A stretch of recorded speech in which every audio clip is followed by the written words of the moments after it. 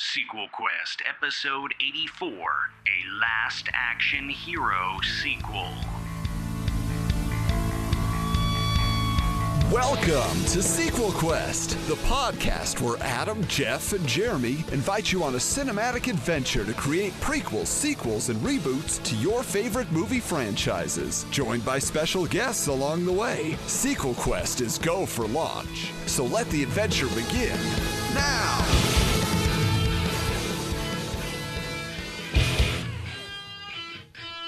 Welcome, fictional film cops and glass-eyed hitmen alike, to this episode of Sequel Quest. You found the magic ticket to fake movie fun, so let me introduce you to our cast of characters. First up, the man who knows that listening to any other podcast would be a big mistake. It's Jeff. It's true. Jeff, you said that already. Hi! And over here, it's everybody's favorite second cousin. Howdy, Jeremy. Howdy. And I'm the famous comedian, Arnold Braunschweiger. I mean, Adam. And we're ready to kick off this show. 25 years in the making. That's right. The excitement, the fun, the action is here. Because Jeremy, remind him what we're talking about tonight. Well, tonight we are digging into the 90s archives for Last Action Hero, starring Arnold Schwarzenegger, Austin O'Brien, Charles Dance, Bridget Wilson, Frank McRae, Tom Noonan, F. Murray Abraham, and Danny DeVito as Officer Whiskers. Danny DeVito? Oh, come on. You didn't recognize that voice? No, but he was barely... come on now. He saves his life. Robert Prosky deserves much more recognition. All right, well, here's the brief plot summary here before we get into the memories and whatnot. When a young Danny Madigan, a mega fan of Jack Slater action movie series, gets pulled into the cinematic world of his hero through a magical golden ticket from Houdini, he has to team up with the fictional super cop in order to stop an evil henchman from bringing his evil ways into the real world. That's summer blockbuster material. But was it? And yet, we've never heard of this movie, Adam. How can that be? Oh, it is a sad state of affairs in this day and age. You know, often I can say, I own this movie on VHS and all those things. I don't come across this movie often enough. No. I had to special order it on Blu-ray. Oh, they made it on Blu-ray? Oh, That's yeah. Let the colors pop, let the Ripper come at you. Gotta get your money somehow. Yeah. But it's interesting because I've been on a Last Action Hero odyssey over the last year. I mean, we're entering now, we are within the 25th anniversary year of this movie. So I do have a lot to say about it. But before we get into all of that, I feel like this is important because this is our first Schwarzenegger film. We've covered so many iconic films and actors, but never Schwarzenegger. He hasn't even cameoed in anything? He doesn't cameo much, does he? Yeah, he doesn't. Wow. Unless it's the Expendables. But yeah, so it's crazy. So I thought it'd be interesting to kind of talk a little bit about where Schwarzenegger falls into our icons of cinema personally. Jeff, do you consider him a personal cinematic icon that means a lot to you? Cinematic icon. Now that, if you put it that way, absolutely. I mean, there are very few cinematic icons as big as Arnold Schwarzenegger. Does he make great movies? It depends. And it's the really interesting thing, and like kind of what we talk about like when we get around to Oscar time and stuff like that, is usually the big complaint that we get about Oscars is comedies. Oscar hates comedy, and they never give comedies Best Picture or anything like that. But action, they don't even know what to do with action, and nobody seems to have a problem with it. But if they did, I mean, Arnold Schwarzenegger would be the Marlon Brando of action. He is, like, redefine the genre. I mean, if you have never seen Predator, if you ask me, Predator is the Citizen Kane of action movies, where it's just like, it's perfect. And yeah, Arnold is perfect for it because he just needs to grunt and be manly and like give a look that looks like he's going to kick your butt. And he's better than anybody. Well, see, it's funny you say that, Jeff, because, that is his claim to fame, right? His action films. But my first exposure to Schwarzenegger was... Don't tell me Twins. Yes, of the comedy movie Twins, or late night broadcasts of Hercules in New York, which is his first official film work. Terrible.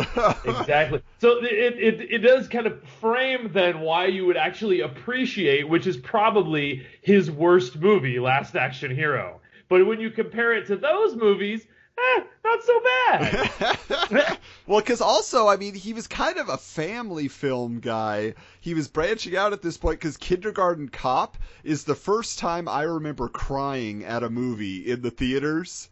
When that movie came out in 1990 and the kids are chasing him in the ambulance after he got shot, I was all tearing up. So, like, he's a comedy family guy in my mind until 1991.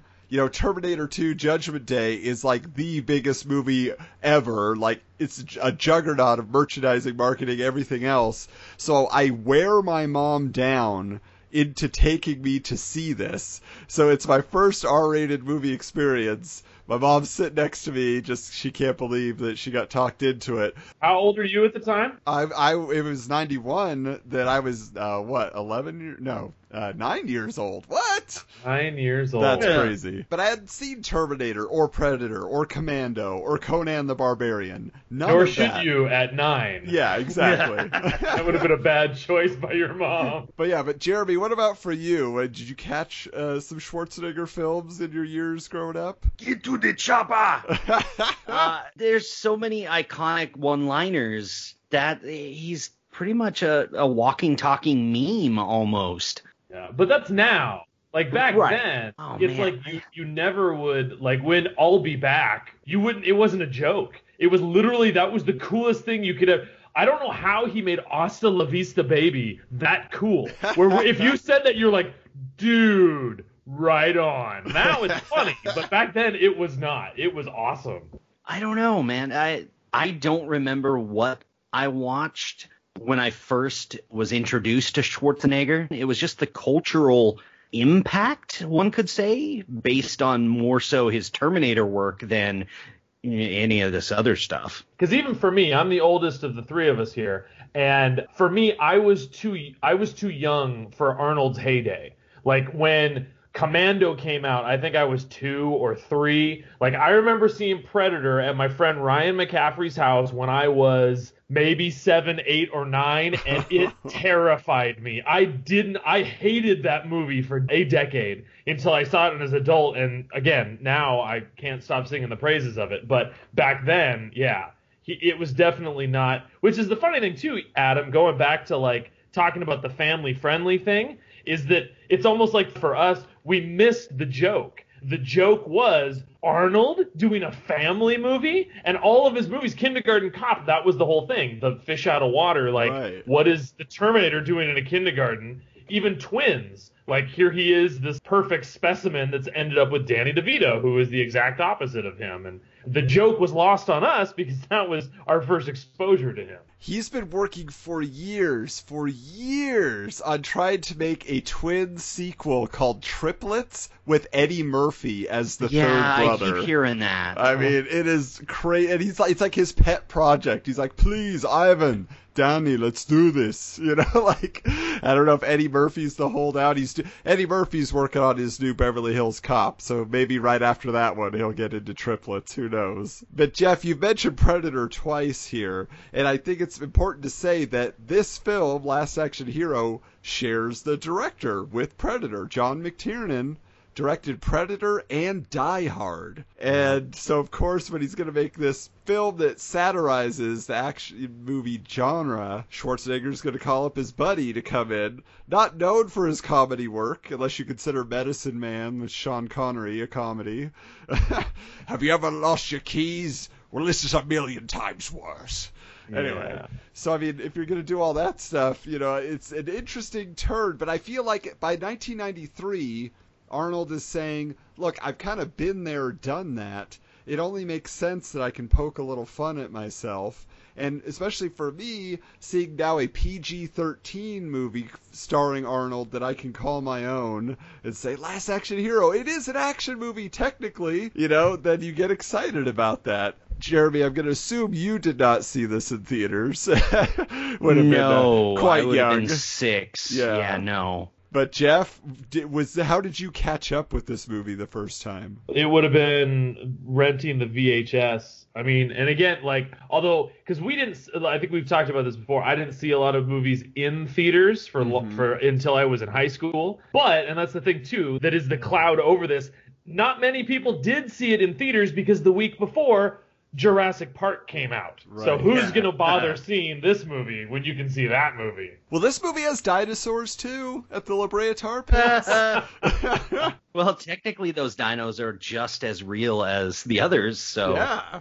But yeah, I was one of the few people who saw this in theaters. I was actually going back and looking, in 1993, what was being released. I went and saw Jurassic Park, then I saw Last Action Hero, and the next week was the live-action Dennis the Menace film with Walter Matthau, and I was in theaters for that one, too. So I was basically 3 out of the 4 weeks of the month, I was at a movie theater, taking it all in 1993. But this one was particularly memorable for me because there's that scene where Danny is getting mugged in his own apartment, and the mugger makes him handcuff himself to the toilet and all that. So right as the guy is pushing him in the bathroom, all of a sudden the fire alarm goes off and there's sirens and flashing lights, and I'm just I'm freaking out. It was already a tense scene, and then that got my pulse racing. But then we got back to the movie and I was like, you know what? This was fun. As a kid, I didn't go back to rent it over and over and over again, but I remembered everything about it. Because to me, whether or not it's a masterpiece, I think it's a very memorable film, and it's got a lot of bits and action set pieces and unique moments that set it apart. Although it cost $85 million to produce, it only grossed $50 million. It's kind of rough, like you said, Jeff. But it wasn't for lack of trying, because they did a lot of promotion for this film. Do you remember any promotion getting your attention, Jeff, or any interest from you? If you ask me, the poster stood out. I think the poster was a fail, personally, because what the poster was selling us was that it almost made it look like a cartoon, where it was like an explosion, and there was, Arnold Schwarzenegger, karate kicking his way out of the poster and all that sort of stuff like that. And for me, that didn't represent, it made it look like this is going to be, like a cartoon sort of action movie or something like that. And I think that's how people came into it, and that was one of the reasons so many people hated it, because it's not that. Or maybe it tries to be, but that's what it fails at mostly, is to be this cartoon version of an action movie. That's interesting, because, I would say that's what they were aiming for, and that's what they presented to us, maybe aside from the real world moments in the film. So that's interesting. What about you, Jeremy? I know that you've just caught up with this film. You've watched it. What were your initial thoughts going into this, and how were your expectations met, or were you disappointed? What did you think? Shoot, this movie, having watched it, seems like there's 2 full story arcs, and I was definitely checking my watch around the time of the first story arc ending. And going wait. How much longer? Okay.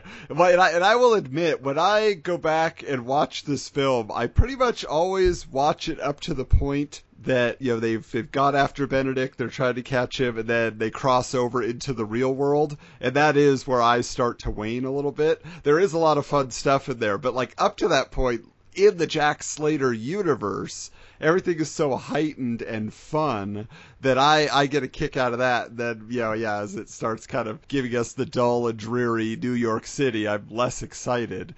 But let's talk a little bit about that before I kind of share with you some very interesting promotional techniques that they use to try to get our attention. But as far as, we went through the cast list. Jeff mentioned one he felt we left off, but I mean, there's a lot of cameos in addition to the main cast in an attempt to, kind of play up the Hollywood connection of it all. Is there a scene in particular for you, Jeff, that stands out that you would say, maybe this whole movie, it doesn't really work, but this one's pretty fun? Right. Well, and even before that, something I need to I feel like we haven't mentioned, for those of you that are listening that haven't watched this movie, this is a bad movie. Like when we talked about Congo, also a bad movie. Even if we enjoy it, this is a bad movie. Let's get that one out there. Now, hold up, Jeff. Gun to your head, you have to watch either Thor: The Dark World or this. With a gun to my head? Wait, I'm missing wait, are they threatening me to watch one? Choose. Yeah. Which movie do you choose? I don't know that I need a gun to my head, but I'm a Thor fan, so I would always, I'm a Thor and a Christopher Eccleston, so I would always give that one a break. The one thing that I will say about this movie, and that's the one thing to kind of, as we're starting to talk about the different moments, that is, I think, the reason that it's worth us talking about it tonight, not that we couldn't talk about anything, but, especially this movie, is the potential. Kind of like going back to like Total Recall, where the concept is so interesting that there was a lot they could have done with it, that they tried and then maybe failed. So with this one, again, the fact that it's a kid with a movie ticket that's able to jump into a movie and then jump back out. So there's this whole meta narrative that's going on where it's just because then Arnold Schwarzenegger, not as himself, but as the character, comes into the real world and is kind of like, and the differences between the real world and the movie world, and like some of that is very, very interesting. So for me, those were the moments. The two that always stand out for me is one when they go into like the Blockbuster or whatever it's called, and they see the promo for Terminator 2, but it's Sylvester Stallone. And Arnold Schwarzenegger's character goes, "Oh yeah, best performance he's ever given." Like that was great. That was Arnold kind of winking at himself. But then the second one was because one of the bad guys in the movie, as he always is F. Murray Abraham. And the kid recognizes him because in the movie Amadeus, F. Murray Abraham killed played Mozart in exactly, Amadeus. Played Mozart. Yeah. Oh, that's right. And he goes, "Mo who?" So I thought, again, those kind of meta moments I thought were pretty. Those are the fun ones I remember. Yeah, definitely. And it's interesting that you bring up the actual, just the premise of it is so full of potential. That's one of the reasons we thought tonight we could revisit this universe and see what you could do with that in a sequel.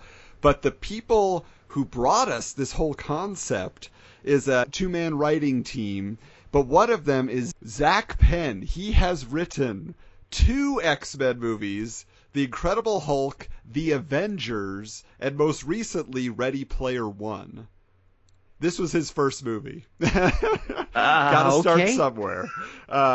His writing partner was a guy named Adam Leff, who went on to write comedies like PCU and Biodome. So a little different career path. Hey. Maybe if the comedy's not working for you, that might be why. I don't know. Writers never get any love. But what's interesting though is they didn't write the screenplay. They were, they wrote the first draft. But then Schwarzenegger, who was the executive producer, says, "Well, we have to hand this to Shane Black because he's the wonderkind of buddy cop action movies. He's Lethal Weapon. He's the Last Boy Scout. He's our guy. I was in Predator with him, So they get Shane Black to do a pass on the script, and then Schwarzenegger says, "I need Jack Slater to have more pathos." So he gives it to like the most famous screenwriter of them all, William Goldman, to add Jack Slater scenes that give him more depth. The tragic loss of his son, I have a feeling, was something William Goldman added to all this.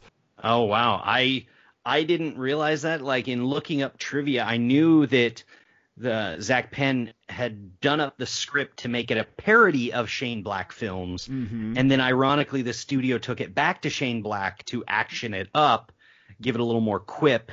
Yeah, and because I have the novelization here in front of me, and it's funny because this is how it reads. A novel by Robert Tyne, based upon the motion picture. Story by Zach Penn and Adam Leff. Screenplay by Shane Black and David Arnott. So, oh, wow. So, I mean, it went past through a lot of hands. Not all of them were given credit, obviously. But, yeah, so it's just interesting how, everybody probably thought, yeah, this is a great concept, but maybe too many cooks in the kitchen. It's hard to say. But Jeremy, having just watched it for the first time, what was a real standout moment for you? The villain. Like, it was very cliche villain-wise. Yeah, Charles Dance as Benedict. Yeah. Yes. He's pretty intense, definitely. Yeah, and apparently that part was one that Alan Rickman turned down. Mm-hmm. Solid move. Solid move. Well, I also read that Timothy Dalton was actually in the running as well. So if you can imagine how that would have all played out. Timothy Dalton, he was great in The Rocketeer. We've covered him, so I could see him doing that as well. I mean, what is it with all these 80s and 90s villains all being gingers? Like, that's kind of stereotyping. Well, yeah. because you're all evil. We know this. I mean, there's They have no soul. Exactly. That's what they say. Well, and I'm sure you guys could guess, Jeff mentioned it, that my favorite scene obviously would be the video store, because just to take in a 90s blockbuster video, like I literally was pausing my Blu-ray as he was walking by every shelf and looking what movies, there was like Young Guns and Young Guns 2, and all. It was just exciting to see everything that was there. But I love in that scene that Arnold, again, he really gets to have some, I feel like, legitimate humor that comes off not just like, groan-worthy stuff. Or he's like, because I saw it in a movie. And the girl turns around, she's like, you were in a movie? Instantly, he's like, yes. It was called The Girl of My Dreams. It starred you. We had a very romantic scene together, or when he leaves, like, this woman is much too attractive to be working in a video store. You're right. She should be working with us. Undercover, of course. Are you sure he wasn't just ad-libbing on set? That's very possible as well. Sleazy Arnold. But what's so funny is, I watched this movie fairly regularly, and I watched it a couple weeks ago, and then I was telling my wife that we were doing the show. She's like, Last Action Hero? I'll watch that. And I'm like, what? She scoffs at every Marvel film, just anything that comes out. But Last Action Hero, she's on board for. So I don't know what to say about the movie taste in our house. But there's another real funny scene, The La Brea fart pit? No, not quite. That one's a little rough. But as they're driving to try to find Vivaldi's house, basically there's a line where Arnold's, making fun of the kid. He's like, all those years of police training mean nothing, because all you have to say is the bad guy's in there. But these kids like, you think you're funny, don't you? Of course, I'm the famous comedian Arnold Braunschweiger, Schwarzenegger, Gesundheit. So they got their little back and forth. But I think what's funny about that is, again, with the novelization, that scene goes on a little bit longer. I'm just going to read 3 lines here for you. But he says, very funny, said Danny, getting out of the car and starting up the driveway. Slater followed. What kind of name is that, anyhow? Austrian, said Danny. Yeah? Well, I got you there. I was born in Newark, New Jersey, so there. Newark, huh? So where'd you get that accent? Slater looked genuinely puzzled. What accent? He said. Forget it. So, because that was the one thing missing. If you're going to make fun of Schwarzenegger and how he plays all these guys with very American names, unless he's John Matrix, who knows what kind of name that is. It's just so hilarious that it's never called out on his accent, and they never try to explain it. Van Damme movies always Van Damme explain. too. No, but I'm saying in his movies they explain a lot of times that he's, French or whatever. But in this one, it's like, nope. I enjoyed his cameo in this. Well, in that scene, they said they filmed so many cameos and they kept 3 people. And Jim Belushi, they decided to keep. Right. David Wayans. MC Hammer? Hammer was pretty good, though. Hammer was pretty big, yeah. Although I think that was really the end of his career. But he was doing a lot of movie soundtracks at the time. He's like, yeah, it's a done deal, right? Yeah, Slater 5? But he had just done Addams Family, But anyway. And then also that should be mentioned is one, Art Carney, who was known for being in The Honeymooners. Mm-hmm. This was his last movie before he died. And then my favorite on the cast list is Tough Asian Man, which is portrayed by Professor Toru Tanaka. Yeah. Odd Job. Exactly. Yeah. That was his last movie too. So yeah, it's exciting to get it all. I don't know how much longer Anthony Quinn stuck around, but I know he was Zeus in Hercules: The Legendary Journeys TV show. So he was there for a few more years at least. But also in this film, Ian McKellen, pre-Magneto. Yes, as Death. Yeah. And he was actually would go on the next year to be in The Shadow, which we've also covered. So all these great movies he was in that I love. And then he got big and famous. Yeah, and it's the funny thing about Ian McKellen. You look at his pre-X-Men career, he had a lot of really crappy movies. Like, he's not some, like, you don't put him up there with Anthony Hopkins or something like that. Now you do. But back then, oh no, he's got plenty of stinkers. Yeah, well, I think it's important to mention too, as long as we're talking about movies we've covered, there's quite a Monster Squad connection here as well, because with Shane Black as one of the screenwriters, he wrote The Monster Squad, and also Tom Noonan, who played Frankenstein's monster in The Monster Squad, is the Ripper in this film, who is a genuinely creepy, funny villain. I love how he's got Jack's number. He just never believes anything he says. And when he's at the premiere, hey, Rip, what are your plans for tonight? Well, I thought I might kill somebody. All right, gets to it. But probably my favorite of the cast overall, I have to say, is my junior high school crush, Bridget Wilson. Sure. Who, I fell in love with her as Miss Vaughn and then Sonya in Mortal Kombat, not realizing I had seen her in this. She was also on the later seasons of Saved by the Bell, but probably nobody remembers that. But the fact that she had been playing Jack Slater's daughter in this movie never crossed my mind until I went back to revisit it, a couple of years ago, and I was like, oh, wow, that's crazy. There she is. Now Bridget Wilson Sampras. What's up with that? Marrying tennis players. I was right here! Right. He says with his wife upstairs. So let's get into this. I want to talk a little bit more because I actually have the making of as well book, the official movie book. You made a book about this? I spent well, that's what I'm saying. They did so much promotion on this movie. It was slated to be a big deal for Columbia Pictures. They said, this is it. We finally got Schwarzenegger. People are going to want to see this movie. And so they had action figures, one of which was Jack Slater as Hamlet, shooting a skull missile from his hand. And it is hilarious. Like, I mean, the stuff that they put together for this. I mean, they even had one is kind of creepy, actually, where he's like supposed to be undercover, and so he's got a trench coat on that you click over the figure, and then his hands are in his pockets, and you're like, Jack Slater Flasher figure? What is this? Like, but they did board games. There were 7 different versions of a video game on different consoles, 3 for Nintendo consoles, a pinball machine, animated action cups at Burger King, and trading cards. I collected those. I have packages of them. And on the package, it talks about this comic book series, a Last Action Hero comic book that was going to be produced by Topps, but it never was. That's what I've been looking for a year on eBay, just trying to do all these online searches, and there was just no evidence of it. I even went so far as to contact the former editor-in-chief of Topps Comics, who's now an editor for like a magazine at Lake Havasu, of all places, and he did not respond. No comment. But I found an eBay auction, rare, never released Last Action Hero trading card inserts. I was like, I cannot believe this. So of course I bought them with no competition. I got them for $6, and I own these one-of-a-kind cards. They were not released, and because I was able to talk to the guy I bought them from. He was the designer of the trading cards, these special inserts, and he told me, he's like, yeah, well, the comic was so far behind in production that when the movie tanked, they just said, well, forget about it. There's no reason to even try now. And so he went to the Topps offices. They're like, yeah, sorry, we're not releasing it, but here, let's give you a couple of the cards. You worked on them, And then he was selling them. So I did a full interview with him all about the 90s. Yeah. I mean, because nobody cares about this movie. Even the bad movie podcasts don't talk about this movie.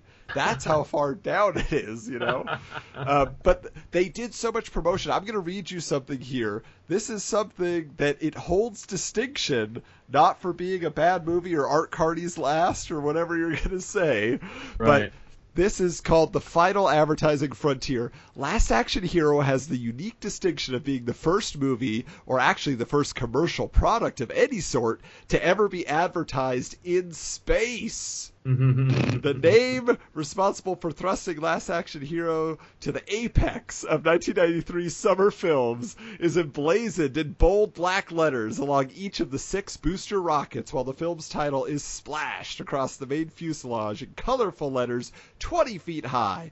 Without a doubt, the rocket is the most unique and extravagant movie promotion ever attempted. And then, as Columbia chairman Mark Canton states, Arnold is such a gigantic star that we wanted to give this movie the biggest liftoff in the universe. Wow. Oh, it's so sad. One small step for Arnold, one giant leap for Columbia Advertising. Yeah. Oh. And, yeah, so they did that. Plus, they made a huge, giant, Jack's. Hey, I did it. Big, huge almost. There you go. Jack Slater balloon for the film, which is crazy. They put it in the premiere scene, but they actually had that going around as a promotional thing as well. One little fun fact is it originally had you had a shotgun in one hand and a bundle of dynamite in the other. But right before they went to film that scene was the first World Trade Center bombings. And so New York basically said, you're not putting that up here.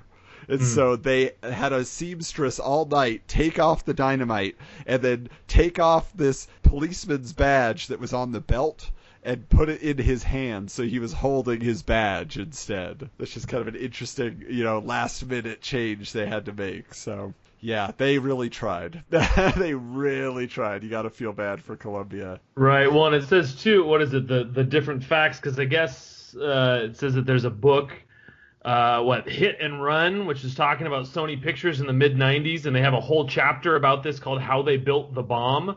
And one of the things they talk about is how there was a rough cut that was shown to preview audiences, and they hated it. So Sony destroyed all of the test cards and tried to pretend like that never happened, but that started people saying how bad a movie this was going to be months before, 1 month before it actually came out. And, again, like you said, it's unfortunate because it's got a great premise, and yet it doesn't play out completely. Like, by the end of it, you don't really know what were we supposed to learn from this? Because Arnold's perspective was, we want to show kids that all this action movie nonsense that has made me famous is not something that you should emulate. It's not something that is real, and he even makes the joke at the premiere scene about, it's like, well, we only kill 42 people in this film. We killed 119 in the last one. Wow. Yeah. And even in all the advertising in the video game, Arnold said, he told people, he's like, you cannot show me shooting, smoking, all of these things. And it was like just totally hypocritical because that's all he's doing throughout the film and most of his films. But like the video game, he just punches people, there is some sketches of the artwork that was for the comic book that never came out, and the artist says, Arnold told me I wasn't allowed to show him smoking, but he smoked in the movie, so I put that cigar in his mouth. He's like, so he wasn't having it. So it's like, I think that's sort of what he liked about it, is he thought he could get that message across, but his next movie, I think, was True Lies, and what's he doing again? He's just back to his old tricks, so it's just, it's ridiculous. Yeah, well, and it's one thing too, and like that's the thing. This was 1993, and mentioning about Total Recall, which I still think is a good movie. And I mean, like when they tried to make the remake just recently, it didn't go over as well because people still like that original. But it was literally the bloodiest movie ever made, and they had to fight to not get it rated X because there was so much blood and so much going, and like that definitely changed his reputation. So making stuff like Kindergarten Cop and then Junior and then Jingle All the Way to kind of redeem that reputation, I think. Yeah. Well, now I think it falls to us. Can we redeem the reputation of Last Action Hero in this universe? What can we bring to the table that might get people actually in theaters this time? Jeremy, you want to kick us off with some pitches? All right, here we go. Set in the present day, Danny Madigan has been chasing that adrenaline rush ever since that fateful week 25 years ago. The ticket hasn't worked for him since he sent Jack back to save his life with that minor flesh wound. He's been down a long and rough road. even writing and directing a few minor movies, using the funds to save and upgrade the theater. Over the years, Danny's been shot down on multiple occasions for scripts by the studios in attempts to revive his beloved Jack Slater franchise. In the meantime, he's upgraded the theater to digital from the old projectors, renovating all the theaters but one, reserved for festivals and nostalgic flicks, and of course the occasional Jack Slater marathons when Danny wants to see his old friend. Strange things start to happen when a Jack Slater reboot is announced in the trades, catching Danny's attention. One day, random villains from various Sony movies start popping up at a Comic-Con, terrorizing attendees, tearing through booths, injuring many, and killing a few folks in what people think was a promotional stunt gone wrong. The news reports and investigations indicate that these villains who were captured aren't yet positively identified, but Danny recognizes them, realizing and remembering he only recovered half of the Houdini ticket. Some entrepreneuring villain found the ticket years ago as a kid, stashed it away, and only recently realized what true power it held. Danny digs out his half of the ticket and goes about to recruit help from various movie heroes. Yet the only film he was able to access was Men in Black. Not the original run, but the new one with Channing Tatum. In a last-ditch effort, Danny leans against an old Jack Slater 6 poster, pretending to talk to Jack, and he falls into that world. Surprisingly, Jack is there and catches him after he falls in. Jack hasn't aged a day, but he is on the hunt for a villain of the flick who has mysteriously disappeared when Jack had him cornered. Jack returns to the real world with Danny, but instantly ages 20 years.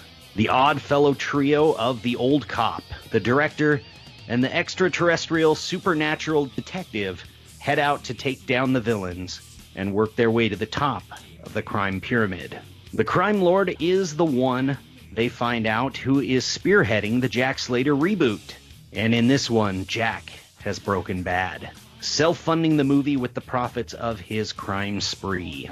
The reboot Jack and old Jack face off in the finale, while Danny and the crime lord square off in a game of wits with movie cliches. In the end, the studio cans the reboot, purchases Danny's new idea for a continuation of the Jack Slater franchise, and Jack lives to see another movie. Aww. So wait, but that's not bad Jack. That's the good one then?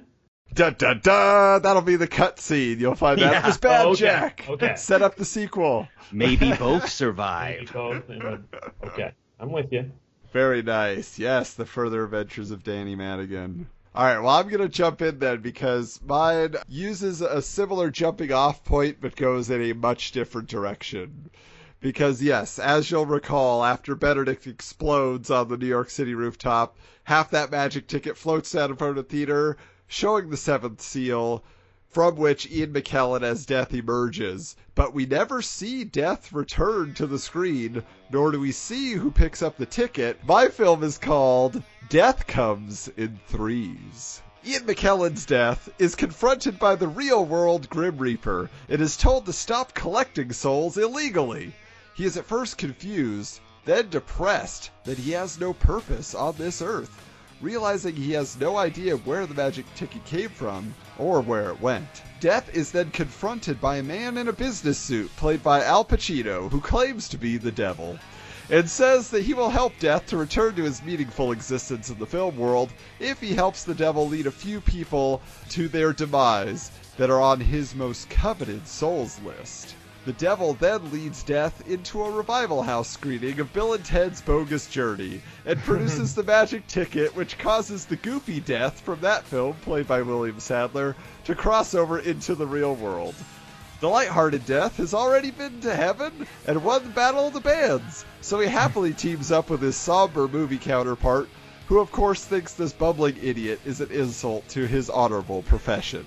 and thus the buddy comedy ensues. The devil instructs them to start pursuing various celebrities and engage them in activities which will lead to their doom. For example, they meet up with Tom Cruise on the set of the latest Mission Impossible sequel and convince him to perform a stunt where he swings on a line between two helicopters over an erupting volcano with one arm tied behind his back without a harness. But he miraculously survives, revealing that he is an alien, so he won't appear on any of their lists. Seeing what they're up to, the real Grim Reaper is having none of it, and he starts sabotaging the Deathly Duo's attempts to complete the Devil's List. Next, they approach Brad Pitt and make a joke about his playing the role of a pretty boy Death in Meet Joe Black. Then chase him onto a vacation cruise liner for single women in their 40s, where he is nearly trampled to death by the mob of lonely ladies. But when the Grim Reaper makes Chris Hemsworth appear in the middle of the ship, Brad manages to board a lifeboat and escape.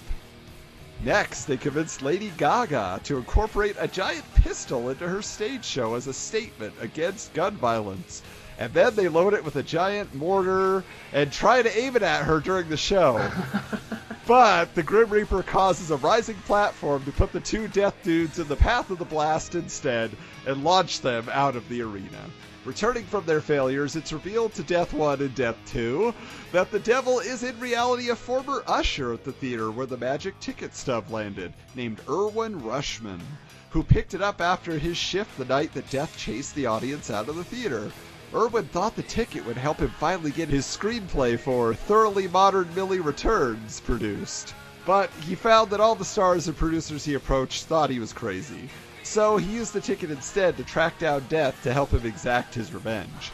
Out of his mind, Erwin decides to decimate all of Hollywood by bringing out the Angel of Death from Hellboy 2 to fly into the crowd of the Academy Awards and send the celebrities to their doom en masse, believing that will even the playing field. The Death Dudes manage to thwart this plan by saving Julie Andrews from the crowd and convincing her to do her famous elevator tap dance routine after bringing out her movie counterpart Millie to reteach it to her on the fly. This warms Erwin's heart, who joins in and then tries to send the Angel of Death away, but cannot. All seems lost until the actual Grim Reaper shows up to battle the movie monster, and taking the ticket from Erwin's hand, flies the angel back on the screen he came from, with Guillermo del Toro popping up to make a quip about how D-Box seats are crap compared to this experience. At that point, William Sadler Death returns to Bogus Journey, and Ian McKellen Death gladly returns to his chess game in The Seventh Seal as credits roll. Wow. All right, Jeff, what do you have for us? Well, and that was part of it, too, is I feel like with this one, we partially need to reboot it, because, again, I don't think many people have seen this movie or want to. So we're going to do a sequel/reboot. It is going to take place in present day in another movie theater. Very similar premise. There's a devoted teenage girl who spends every day after school, she comes in and just watches movie after movie after movie every single day. But this time, the weird thing about that is not just that she's spending all her time here, but who goes to the movies anymore? That's the weird part, is that why isn't she Redbox, Netflixing, or Huluing all of these things instead? So this wise, kind-looking old usher kind of starts chatting with her as she's showing up, and, much like in the first one, presents her with a movie ticket and says that, the same sort of a premise, that it will increase her movie-going experience, or whatever he says in the original. But finding out that then she can take this ticket and actually enter into the movie just like Danny does in the original. Her favorite, coincidentally, also is Jack Slater, and now older Jack Slater is appearing in movies where he's old, and so that's kind of the joke, and he appears with a bunch of other action stars and they fight and blah blah blah blah. So she comes in and meets a older Jack Slater. However, he still has, as this character, the very old school mentality that as a girl, her job is supposed to be the damsel in distress. So meanwhile, the girl, she wants to be an action hero just like Jack Slater, because that's who she looks up to. But no, girls are just supposed to be, the ones that we rescue, not the ones that we fight beside. So in this desire to become an action hero, she decides that she's going to take Jack along with her, hop out of this movie, and hop into another movie that girls are actually action heroes. And that way they can hopefully teach Jack that, like, this is okay, and you should be able to, like, expand your viewpoint, blah, blah, blah, blah. So it goes into another movie, like something with Melissa McCarthy, I'm sure. But as they're hopping into the movie, the ticket stub, like, rips or something is left behind, and another moviegoer who is considerably older and considerably creepier finds the ticket stub and figures out what it can do. And the movie that he's watching, he's actually watching that same Jack Slater movie, but his favorite part is always the villains.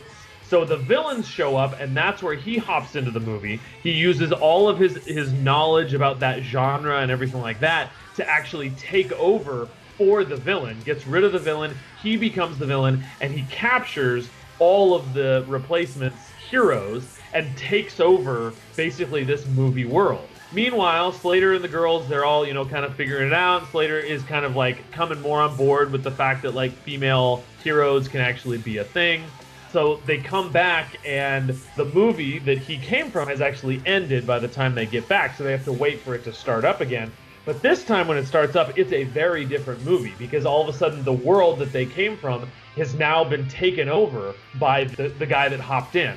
And he got rid of, like, he captured all of the heroes and everything like that. So Slater and the girl, they go back in there to try and defeat the villain. But at this point, he's too powerful, and so they fail. So they barely escape. They stumble back into the real world, and Slater says that we need to assemble my team. So they go out and they're looking for them in the real world. So they actually recruit real life Chuck Norris and real life Bruce Willis and real life. But the problem is these guys are actors. They're not heroes, so they don't actually know how to fight.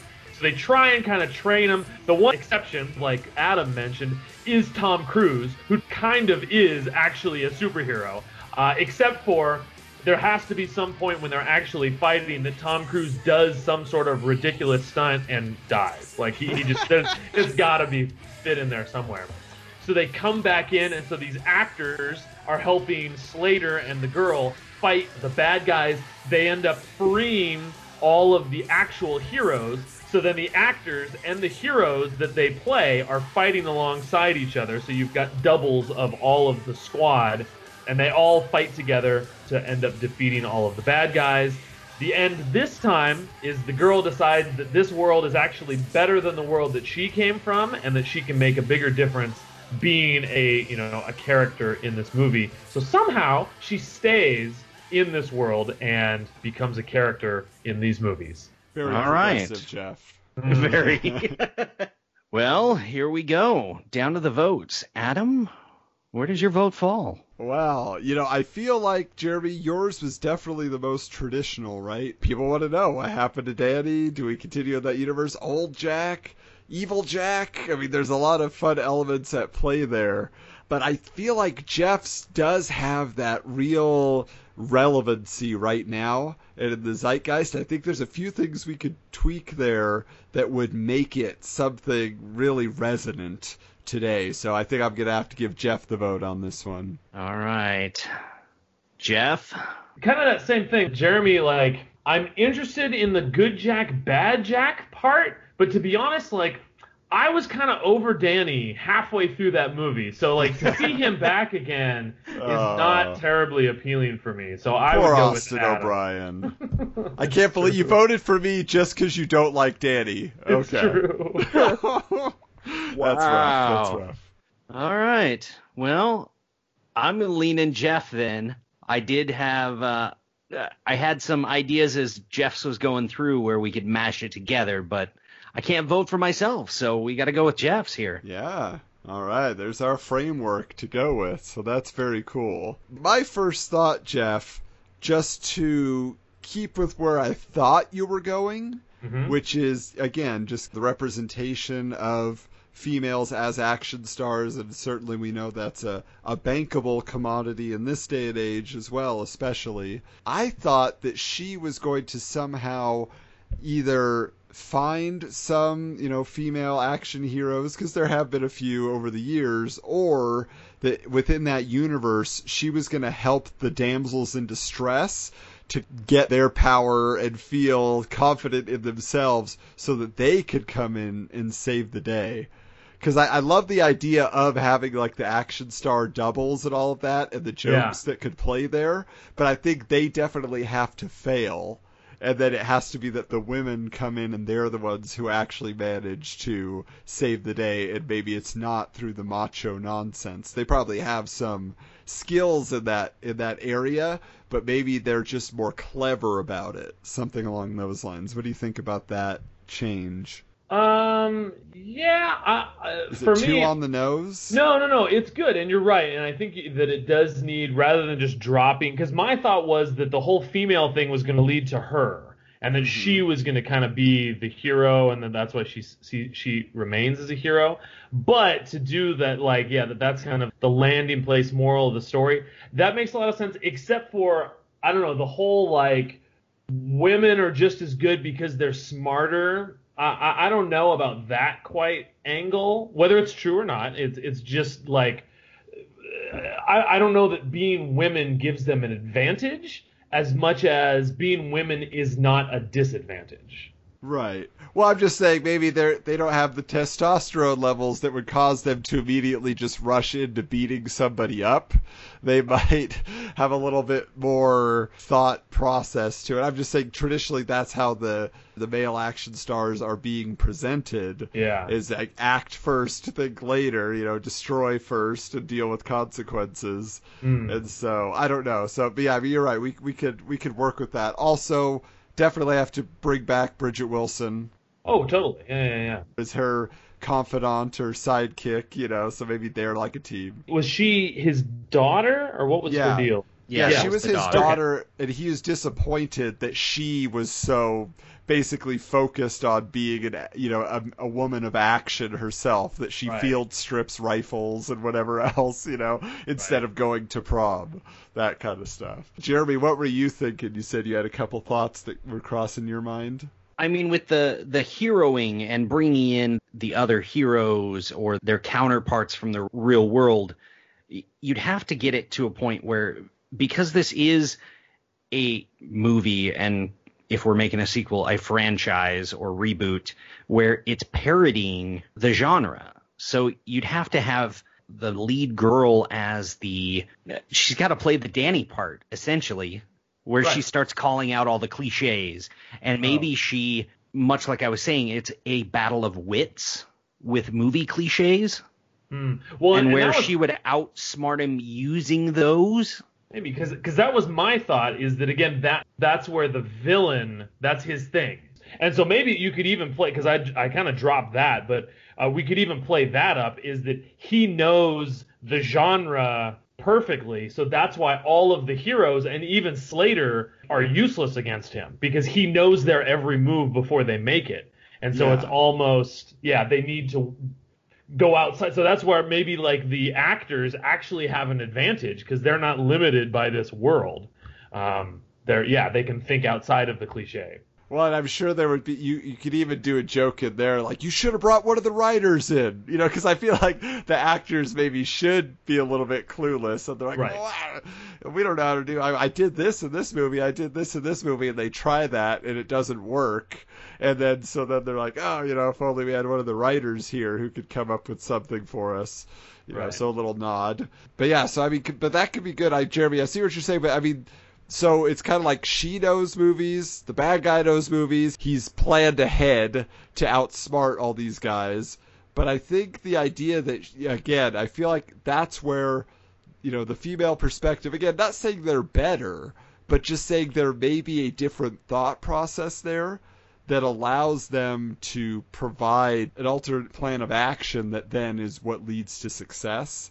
Yes, so what we could say, rather than trying to beat around a bush here, the villain's overconfidence in his plan blinds him to a loophole that she sees. Right. Or even just like, because he is limited by the things that they would do, And so like that was even my thought, is to do the one thing that isn't done and it's kind of the whole point of this movie in the first place. The first one is that one things that action heroes don't do is they don't go meta. They don't like wink at their own formula, because you can't. That formula is the whole thing. like I thought it might be funny to have when the actors show up, they're trying to confuse the bad guys to thinking that somehow the heroes have escaped or something, but they haven't played those characters in a while, or they don't have the script, so they don't know all of the same dialogue or something like that. I mean, what if that was her journey a little bit more? What if she is an aspiring screenwriter, and maybe she has been trying to get stuff produced, and maybe she's not getting the respect that she deserves. She's not getting the same opportunities that some of the male writers are getting, predominantly male writers, at least in the movie business when you see names on screen. And so maybe that again is kind of part of her journey, where it's her writing ability.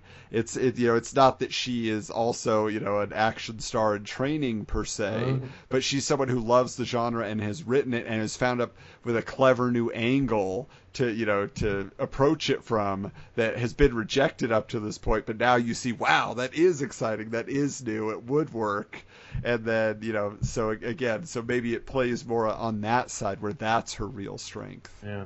Except for then, what's her motivation for going in the movie in the first place? Well, she loves movies. She's enamored with that world. I mean, because the question was originally, why did she go in then? What were you saying? Right. Because she wanted to be a hero. So what if we did this? Like, she's going through her funk with trying to get scripts picked up or a movie produced, whatever. And so she throws in her favorite movie that she always falls back on that will inspire her and whatnot. And she finds that the movie has changed. Because the villain's already in there changing stuff?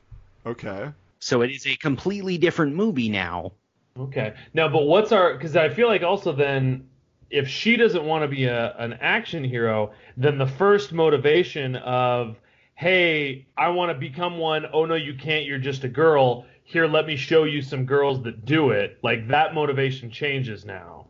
Right, but I think that is true, that maybe that side of it maybe doesn't need to play as heavily, because I'm actually even thinking it now, like you're saying there, Jeremy, like, she sees that something has changed, but I think also in her pursuit of getting her scripts produced, I think what it should be is she probably notices, like she is noticing like the loopholes and the problems that exist in these plots and why everything is cliche.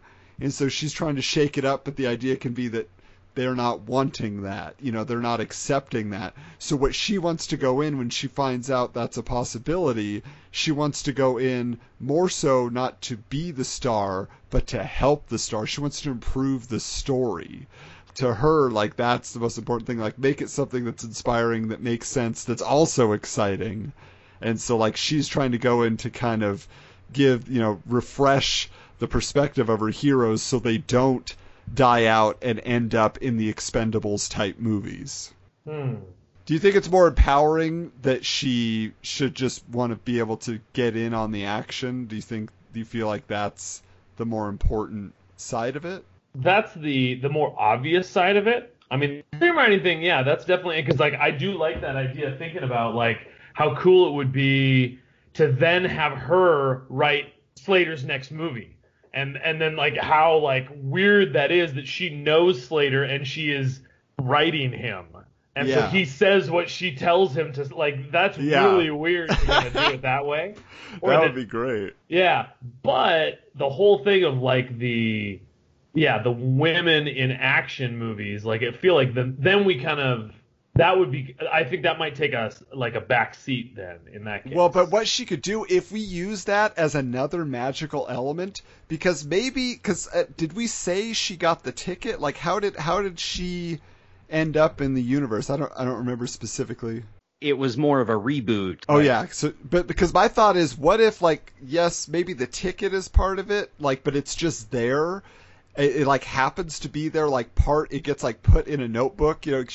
Somebody gives her the ticket, right? And then she puts it in the notebook she's writing in, and that's what activates it. So when she goes into the movie, she can, like you just said, write people's dialogue. She can create a new character out of nowhere, and that's kind of her secret weapon. Maybe she doesn't discover it right away, so the villain is still kind of winning, and she's following Jack's lead and the idea that he has because maybe if we want to say he remembers his adventure with Danny, so he remembers the ability to cross over into the real world, so that's why he goes and gets the other action stars and stuff.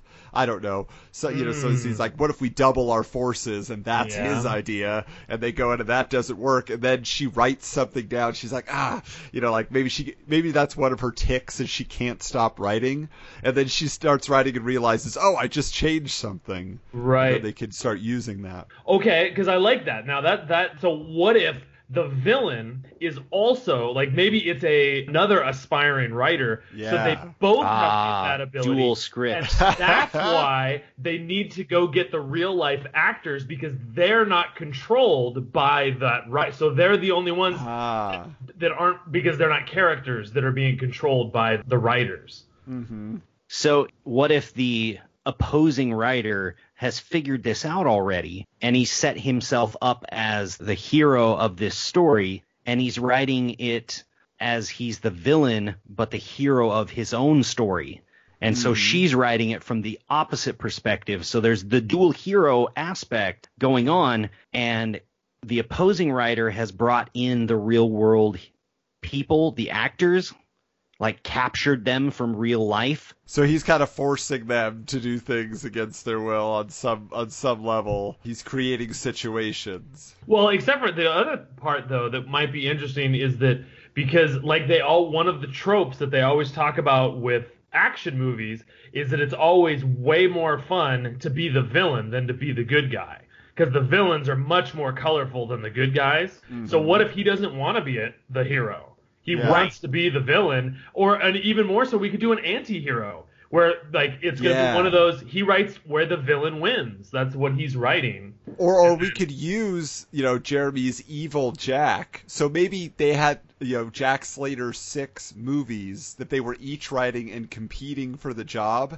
And his was like a dark anti-hero Jack Slater, and hers was, a Jack Slater that has learned and grown and developed, a sense of, understanding about the world, over his years, and it's a more kind of introspective film and whatever, so if that's like what's putting them at odds in the real world, then they both end up in the movie world. And so, like, it's kind of just those different ideologies at play. Because I also like the idea that, like, she would be able to sneak in some sort of inner monologue for him. So, like, he's there doing all his villain stuff, and then there's an inner monologue that says, like, I just can't let anybody know I'm overcompensating for my, crippling self-esteem issues. She's like jerking him around and stuff. Yeah. And so because I still feel like then if the climax, the advantage is that she is not limited by the genre as much as the villain is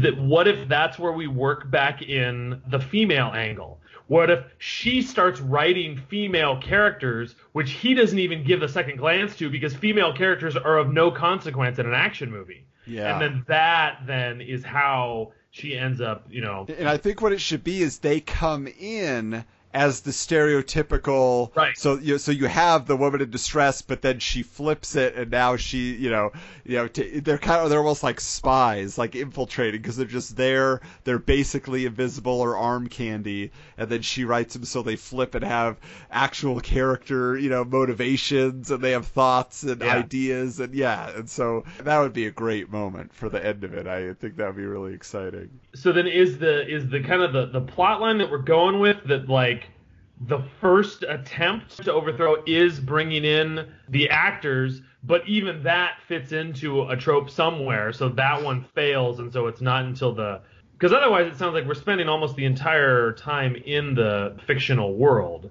I mean, I guess we kind of already did the whole fish out of water, like, let's put Jack Slater in the real world. Yeah, there's not much to do there. Right. So what if we kind of establish the present day world, and we introduce the girl in the first act, and throughout the first act we're seeing reports on the news or alerts on her phone of these major actors just straight up vanishing. Yeah. So wait, the villain's going to be the one that's getting them? Well, I guess what we could do is it could be too that maybe he is pulling together like the best villainous actors. So he's getting John Malkovich, or he's getting, you know what I'm saying? Like he's grabbing those guys for his forces, and they just think it's like a great role, so they're relishing playing it, you know? And then Slater goes after the actual heroes that he was teamed up with in the Expendables type films. And then, so that they're all there on their side. But again, either way, like that ends up not working out, but you could have a lot of inside jokes with things for sure. But and it could be that she maybe had a meeting with, you know, Bruce Willis. Yeah. And then he's gone. He just disappeared. And so that is one of the things that tips her off. My thought is that if you bring an actor into the movie world, they're going to be the fish out of water because they don't fit in. They don't have it's a reversal. Exactly. They don't have. So it's like if the villain was kidnapping actors of famous villains, they would be useless because they don't know how to play villains without a script. They would just be people. So instead, if he was, you know, recruiting fictional characters and somehow jumping, you know, franchises or whatever to combine like all the great, you know, Hans Gruber and, you know, all the great villains out there. Although it's still that one thing, and that's what I always, not to the movie G.I. Joe per se, but just to the concept of G.I. Joe, that I always appreciated, is the bad guys, Cobra, they always hated each other, and they would never get along well. I think that's so strange when they put a bunch of villains together, and they're like, oh yeah, we're buddies, let's all do this together. No, they hate each other, they're villains, they don't get along. You gotta have that dynamic, definitely, because that's then part you of have the cliches, right, that she can play off of.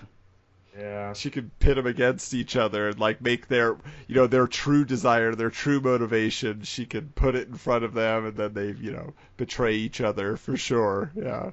So let's then, because it sounds like we have the basic premise. Let's talk a little bit about casting here then. So for this lead actress, who's going to team up with Slater, then I'm trying to think of who we feel would fit that role really well. Again, who is someone that, you know, has a lot of guts, has a lot of gusto, who can be clever. What's the age range that we're looking here first? I'm thinking late 20s. Late 20s. Yeah. Because you don't want someone who's too young. You want someone who seems like they would have grown up in some, you know, understanding action movies. Not to say that younger generations don't go back and watch them, but I'm just saying for the era we're working with, you want someone who's kind of our age, but maybe a little bit younger, just to appeal to those demographics. You know, because I'm thinking, you know, immediately comes to mind for me is somebody like Alison Brie, who's just got kind of that can-do, like, yeah, she'll get after it. She could do that kind of character pretty well. But I don't know if she's 100% right for this, but she feels like someone who could fit in that world of like disbelief, but then gets her act together type thing. Like, yeah, look, I know what's going on. True. Try to motivate people. So, because my first thought would be, even though I'm not her biggest fan, but is it Felicity Jones? What's Rogue One? That's Felicity Jones, right? Oh, yes. Yeah. Does she have any, I mean, again, actors are actors, but does she have any lighthearted films to her name? You know, moments of, you know, that might be a little bit conducive to comedy? Because I guess I think of her more as like Spider-Man. a dramatic actress. No. She was in an episode of where Doctor she was Who. there for 5 seconds as Yeah. Felicia Hardy. Yeah, you know. Black Cat that we'll never see. Diary of Anne Frank. That's nice and light. Oh, yeah. I mean, they don't have to come in as a comedic person, but I feel like it helps in this type of script that people can have that expectation. I mean, even Melissa McCarthy would be interesting to put her in overplayed. there. Overplayed. Yeah, her and not only that, she would be she's too big a character, you know? She would take up, she needs to be able to, that's why I'm still going to go with Alison Brie. I mean, especially if you've watched Glow, like she can do anything. ensemble. Yeah. Yeah. And she's always been great on Community and Glow and She can everything. do Yeah. action, or she can do drama. She can do comedy. Yeah, I'll never vote against her. Yeah. Now, what about the villain then? What about the bad screenwriter? Who was I picturing? Rami Malek. That's who should be it. Mr. Robot himself. Yeah. Rami Malek. Does he play jerk though? He always seems like the yes. nice guy. No. You need to watch Mr. He can Robot. play evil. Oh. Okay. Yeah. No. I mostly know him from Night at the Museum, and I really want to see this new Queen Wow. movie. Yeah, I can't wait to that's true. see that. Looks great. Okay. Well, let's give him a shot then. I like that. So, 2 stars of streaming television. Good. And then as far as, I think we kind of listed off, who you would expect for all these, because right now, I mean, even the Expendables films have not led to bigger and better things for people like Stallone or Van Damme or whatever else, so I feel like now's their time to come back around. And Dolph Lundgren and But you got to give else. us Tom Cruise though. Tom Cruise would be, especially. But he would do it. Especially, I would just see him being like, "Yes, finally, I get to actually fight people." Like he would be so excited to really be an action hero. Well, that's what I like. Yeah, so like he's like super into it, and then if Dolph Lundgren is there, we know that he's like he's got like a PhD in chemistry or something. He's like a super genius, so he gets to use his real skills. Gotcha. Yeah, is Bruce Willis gonna croon him to death? I don't know. He's gonna turn into Bruno and break out his harmonica. Yeah, I think that'd be really funny. Van Damme, I don't know what his real world skill would be. I feel like everything that I've heard about Van Damme, although then he did, what was the Van Damme Johnson or whatever his last was, but everything that I've heard of him just makes him seem like such a jerk that's so full of himself. And so for him then to show up and be like, Jean-Claude, we need you for this. I'm Jean-Claude Van Damme. Yeah, I think sorry. you just play him as a real understated guy. Like they actually don't give him, and maybe he pulled a hamstring or something, so he can't do any of his moves. He's just so he's got to pull out some secret skill you didn't know he had, like a bird call or something that distracts him. I just thought he would just refuse and just say, no, I'm too big for this. But then there should totally be somebody that they just don't invite. Somebody that they're he's like, what about me, guys? And he just shows no, you got to invite Sly, but somebody who's not in that Brian Bosworth. Who? Exactly. You don't know Brian Boz, man.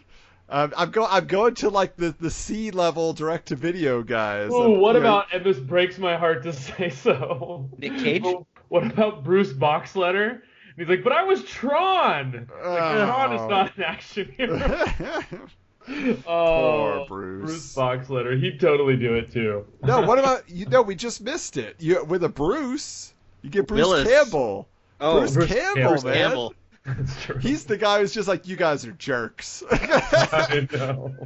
My franchise is still relevant, He's like, I still got a TV show. Anyway.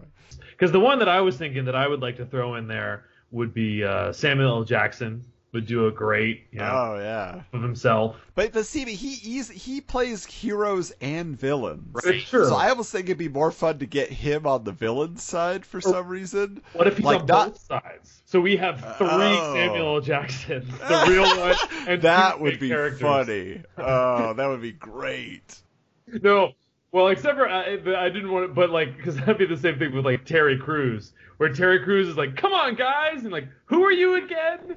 Oh, no. But I also think we have to have somebody on the villain side of the actors who comes in. Like you said, we'd get actual villains from films, but I think there's got to be one guy that gets pulled into it who was at a screening of one of his films, and so he just got pulled in by accident, not his screen counterpart, and. What it has to be is it has to be somebody who always plays the nice guy.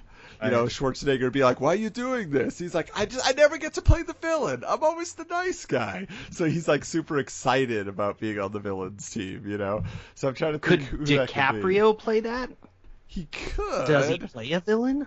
Yeah, I don't know how good a he's sense of played humor sleaze, DiCaprio has. but- Well, I mean, he was Yeah. totally the villain in like what Django and he's been villains before. What about Zachary Levi?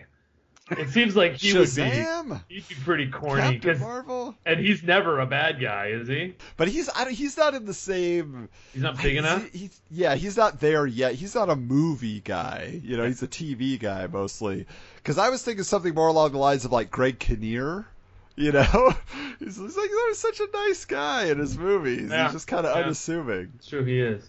Plus, he was in Mystery Men, so you bring him back around, and he was technically a good guy in that one. He's like, oh, I really wanted to sink my teeth into that movie, to Frankenstein, what's his face. But who are the movie villains you want in place then? Who are you thinking you want to grab?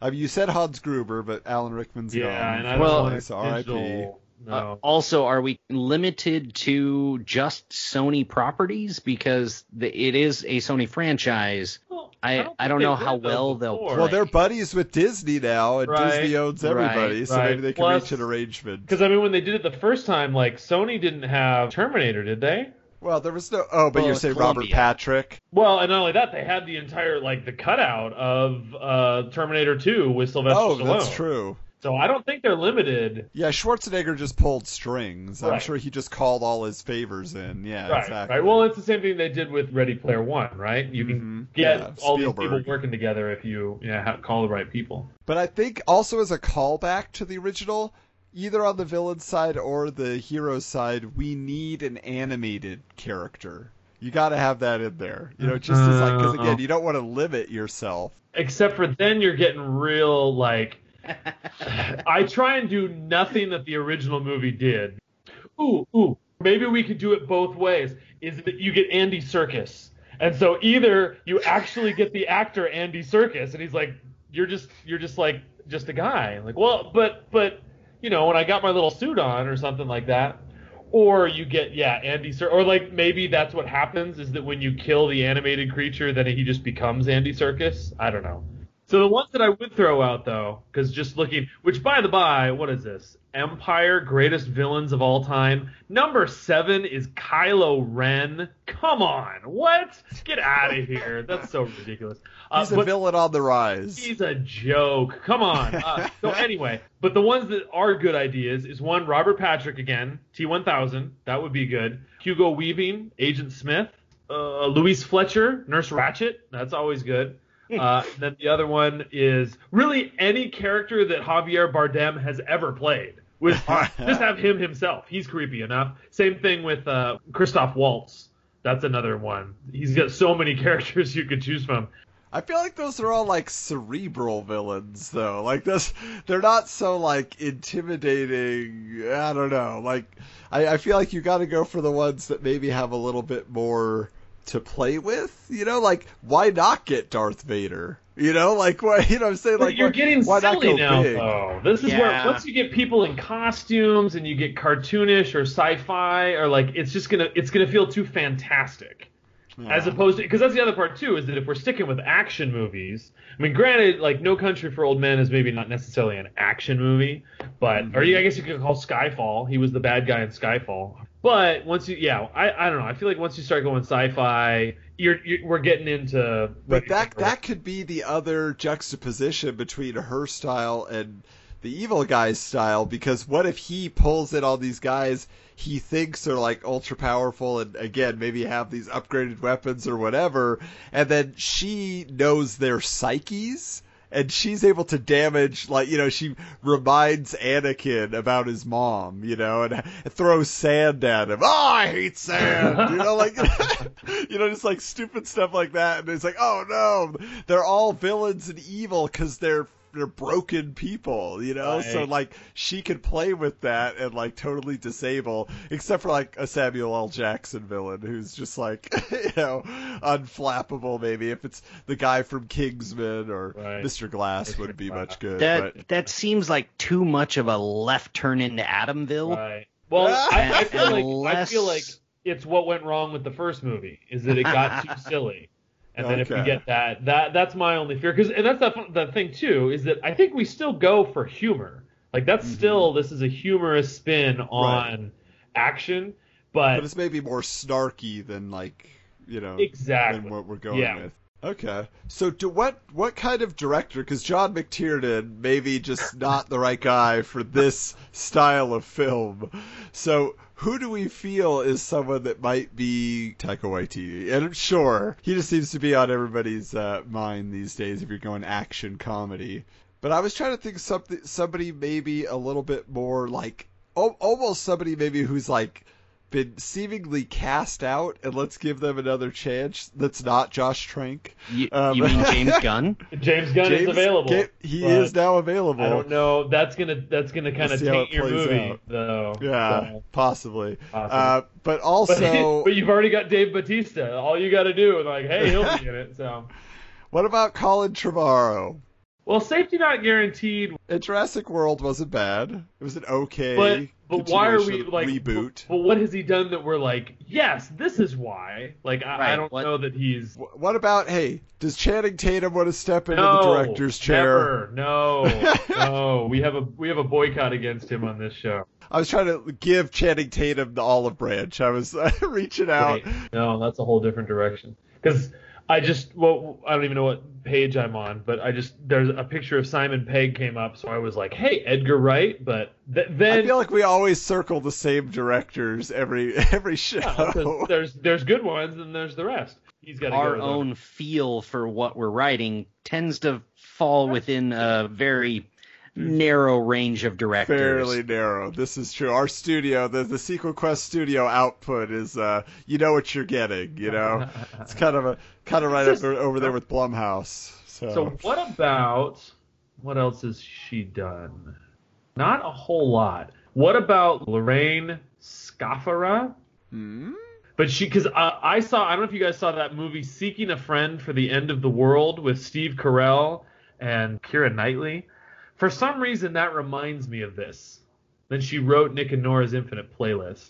I don't know. That seems like, especially with a female lead, getting a female director. I would be opposed to it taking a chance, on a female director, again, who's kind of up and coming.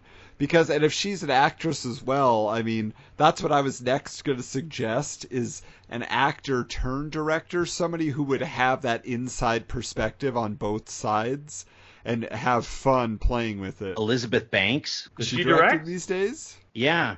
See, the other problem is, though, too, is that it's almost the reverse, though. And that's the same thing with Lorraine Scafaria. It doesn't look like she's done anything action-wise. Because, again, I think one of the problems with the first one is it was somebody who had done action but hadn't done comedy or meta or anything like that. So to find a director that has done both, I think that's kind of a challenge. I mean, the one that keeps popping into my head is the similarity to, like, Inception. So you go down the Christopher Nolan route. What? But I feel like that gets a lot.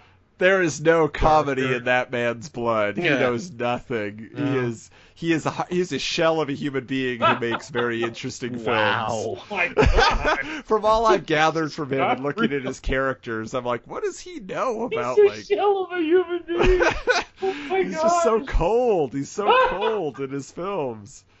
But I was thinking, what about what's the dude?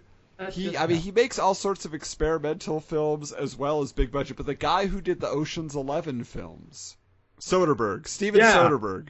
But like he did that if you go to like it was Ocean's 13, which is the one where Julia Roberts plays Julia Roberts. You know what I'm saying? That was not a great option, though. Well, but no, I liked it. That was clever to me. And she meets Bruce Willis. Hey, your kids left their stuff over at our house. Like that, so you could play, and he has worked with that, and he's worked with like top-tier celebrities. So I feel like his connections could probably actually get a lot of the jokey cameos that we want, too. So I think Steven Soderbergh's Last Action Hero, too. Speaking of which, now what are we calling this?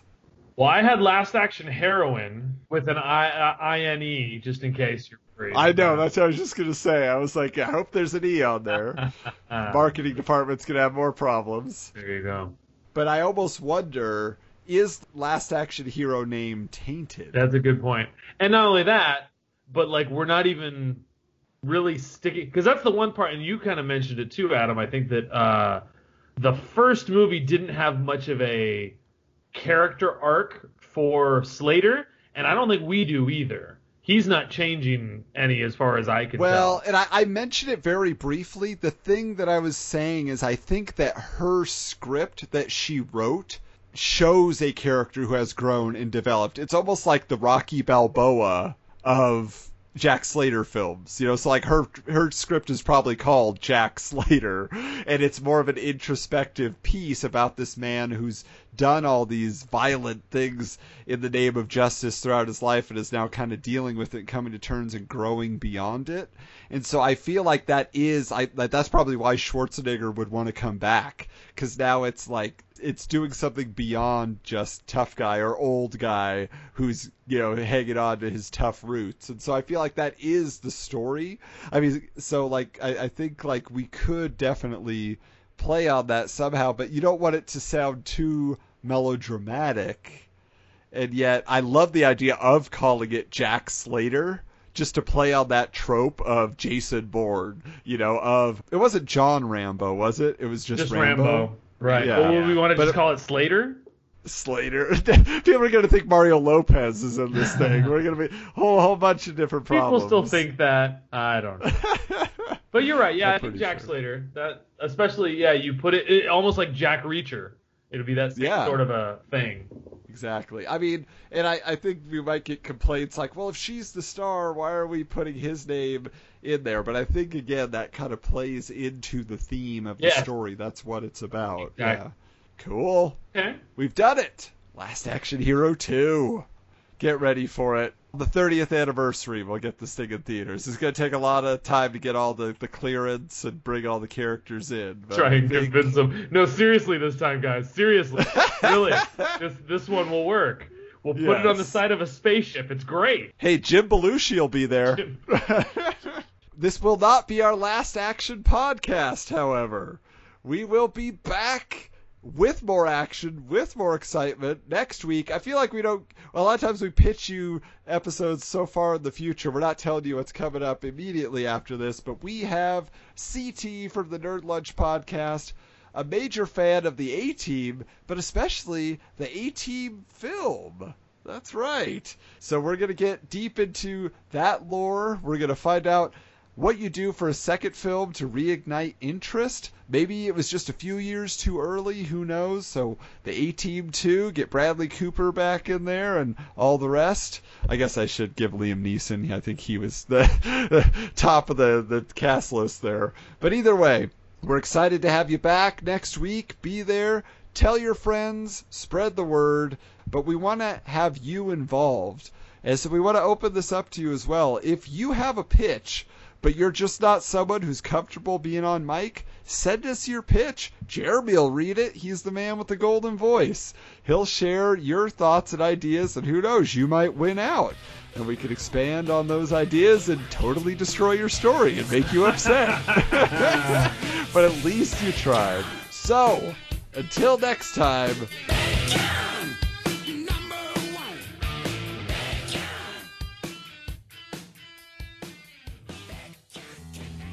We hope you enjoyed this episode of Sequel Quest and invite you to join us next week for another discussion about a film that never was. Share your ideas with the Sequel Quest universe by visiting sequelquestpod.com, following us on Twitter at SQPod, on Facebook by searching Sequel Quest, or sending an email to sequelquestpod@gmail.com. Let the world know how much you enjoy the show by leaving a review and 5-star rating on iTunes. All films and characters discussed on Sequel Quest are the property of their respective studios and license holders. No copyright infringement is intended.